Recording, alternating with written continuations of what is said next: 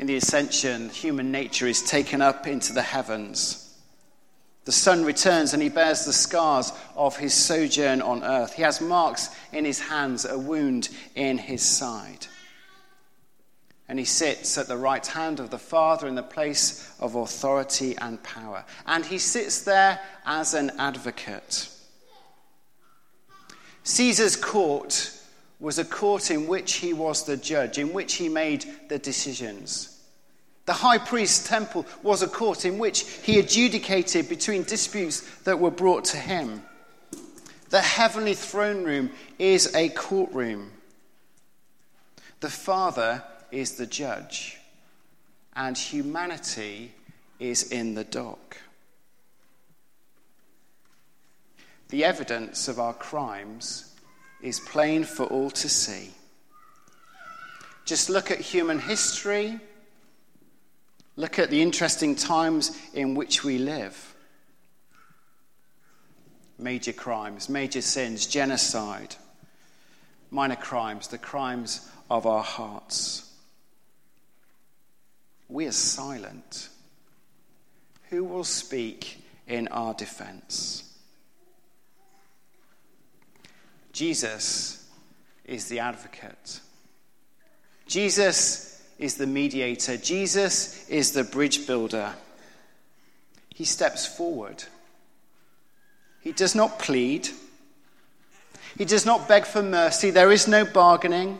He does not deny the evidence. He doesn't question the reasoning. He doesn't try and delay the procedures. He doesn't look for a technicality in which the accused might get off. He steps forward and he shows his hands and he shows his wounds and he intercedes. He stands between and he mediates. He shows his wounds, and in doing so he says, justice has been served. Sin has been punished. Atonement has been made. A sacrifice has been offered. A debt has been paid. His scars echo his words upon the cross. It is finished. He has lived the life we could not live and died the death humanity deserves. He is a greater priest because he is in a greater court. And he is a greater priest because of who he is. From our reading, we do not have a high priest who is unable to sympathize with our weaknesses, but we have one who's been tempted in every way, just as we are. Do you understand me? It's a question I often ask myself as I'm preaching. Do you understand me? Do you get me? Do you know me? It's a question we all ask at different times. Do you understand me? Do you get me? Does anyone understand me? Does anyone know me? Does anyone know the real me? Jesus gets us. He really gets us. And he loves us. He really loves us. He's not aloof. He's not far removed. He's not irrelevant. He's not unable to sympathize with us. Jesus felt the same pulls and letdowns that we do. He understands our weaknesses. You say he doesn't understand the allure of the internet. He doesn't know the pressures of the modern workplace. Well, times change, but human nature doesn't. Human nature has not changed in 2,000 years. The form may be different, but the reality of temptation is the same. You say he doesn't understand my struggles. How could he? He was never married. He never knew spousal abuse. He never knew the loss of a child. He was never crippled by debt. He didn't have a disability. He never lost a job. And so on and so on. But the point here is not that Jesus everything that everyone experiences, or suffered and was tempted with the exact same sufferings and temptations that we know. It's that through Jesus, God shows us something, and he shows us his solidarity with us in our suffering and our temptation and our weaknesses. The God of heaven knows what life is like. The God of heaven knows the secrets of our hearts. The Father did not send the Son on some long expeditionary journey to some planet far, far away that he would find out what life is like. In this Christmas season we're approaching, we're reminded that God is Emmanuel, God with us. And Jesus comes not to find out what life is like, but to show that God is with us in this life, to play by the same rules, to live and die as we live and die, and in doing so to win eternal life for all who will trust in him. Caesar was a tyrant.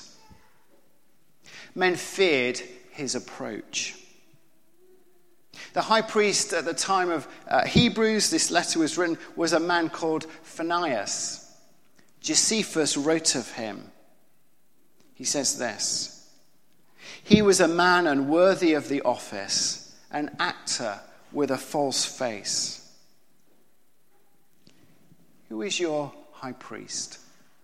Who will be your high priest was a question that was asked to the Hebrews. A tyrant or a hypocrite? Or what about Jesus? Here's how Jesus is described. He was despised and rejected by men, a man of sorrows, a man familiar with suffering. There is nothing that you will have experienced or are yet to experience that he doesn't deeply understand. And there need be no fear in approaching him when you are weak, when you mess up, when you failed again and again. He sympathizes with us in our weaknesses.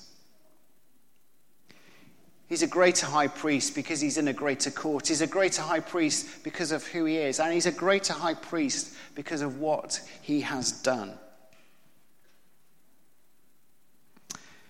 In his book, Written in Blood, Robert Coleman tells a story of a young boy and his sister. The young boy had been ill and had recovered, and then his sister fell ill with the same disease, same illness that her brother had had. The doctor explained that since the girl was so ill, she needed to have a blood transfusion. And there were two criteria for the match that she would need. She would have to have a match of blood from somebody who'd had the same condition that she had had but had recovered, and genetically they needed to be a relatively close relative. Since the two children had the same rare blood type, the boy was the ideal donor. A meeting was arranged in the doctor's office. The children were there, the parents were there, the situation was explained. "Would you give your blood to Mary?" the doctor asked. Johnny hesitated. His lower lip started to tremble. And then he smiled and said, "For my sister? Sure, for my sister, yes." Very shortly, the two children were wheeled into the hospital room. Mary, pale and thin. Johnny, robust and healthy. Neither spoke. But when their eyes met, Johnny grinned.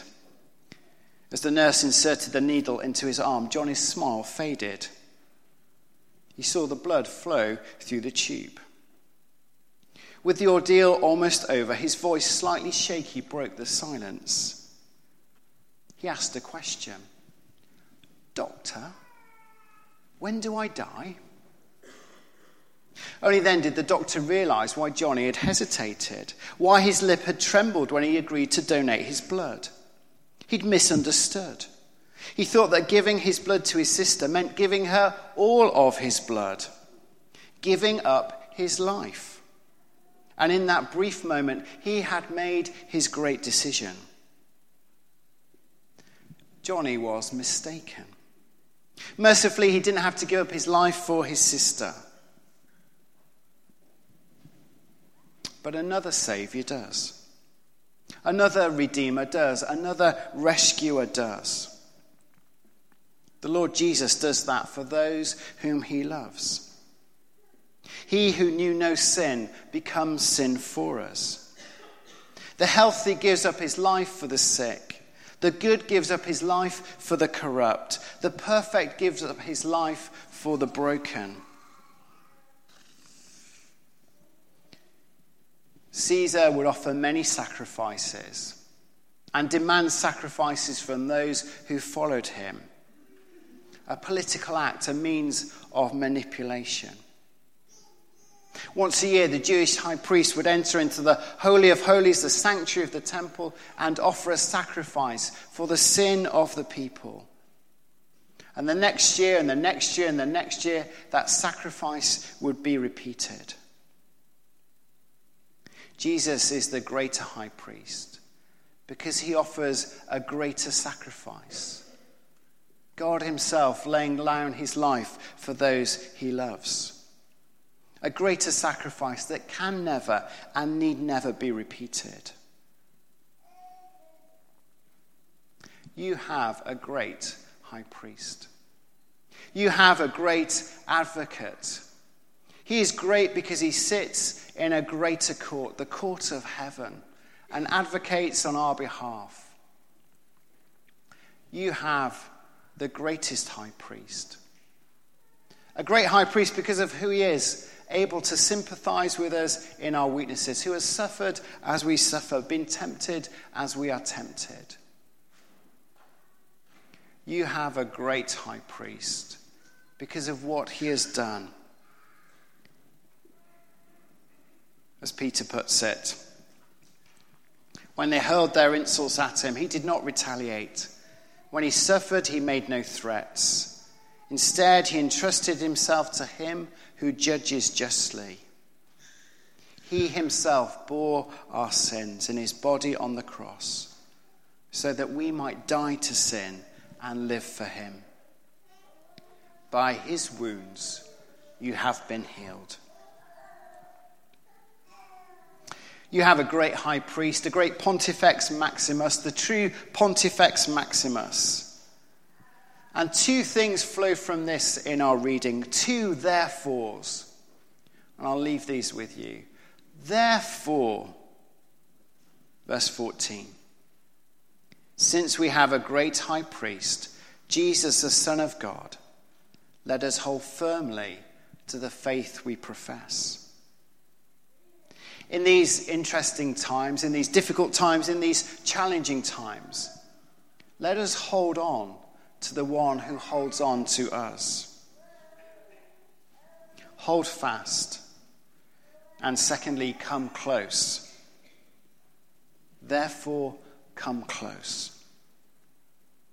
Verse 16.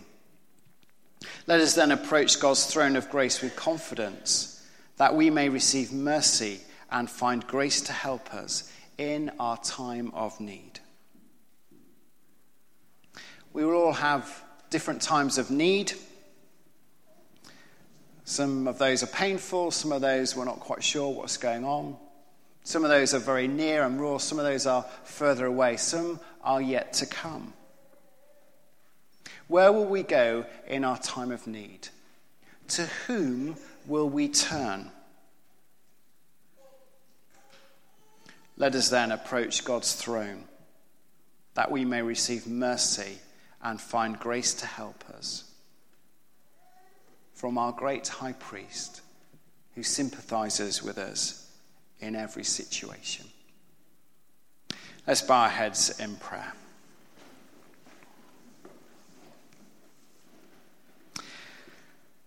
Heavenly Father, we thank you for Jesus, and we pray that by your Spirit you take this truth and apply it to our hearts.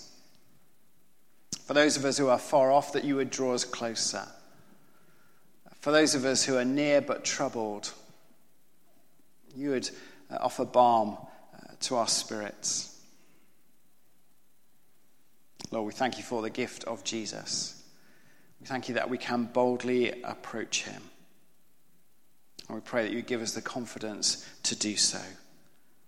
In his mighty name we pray. Amen. I'm going to stand and sing a song which sums up something of what I've been trying to say this morning. Please stand.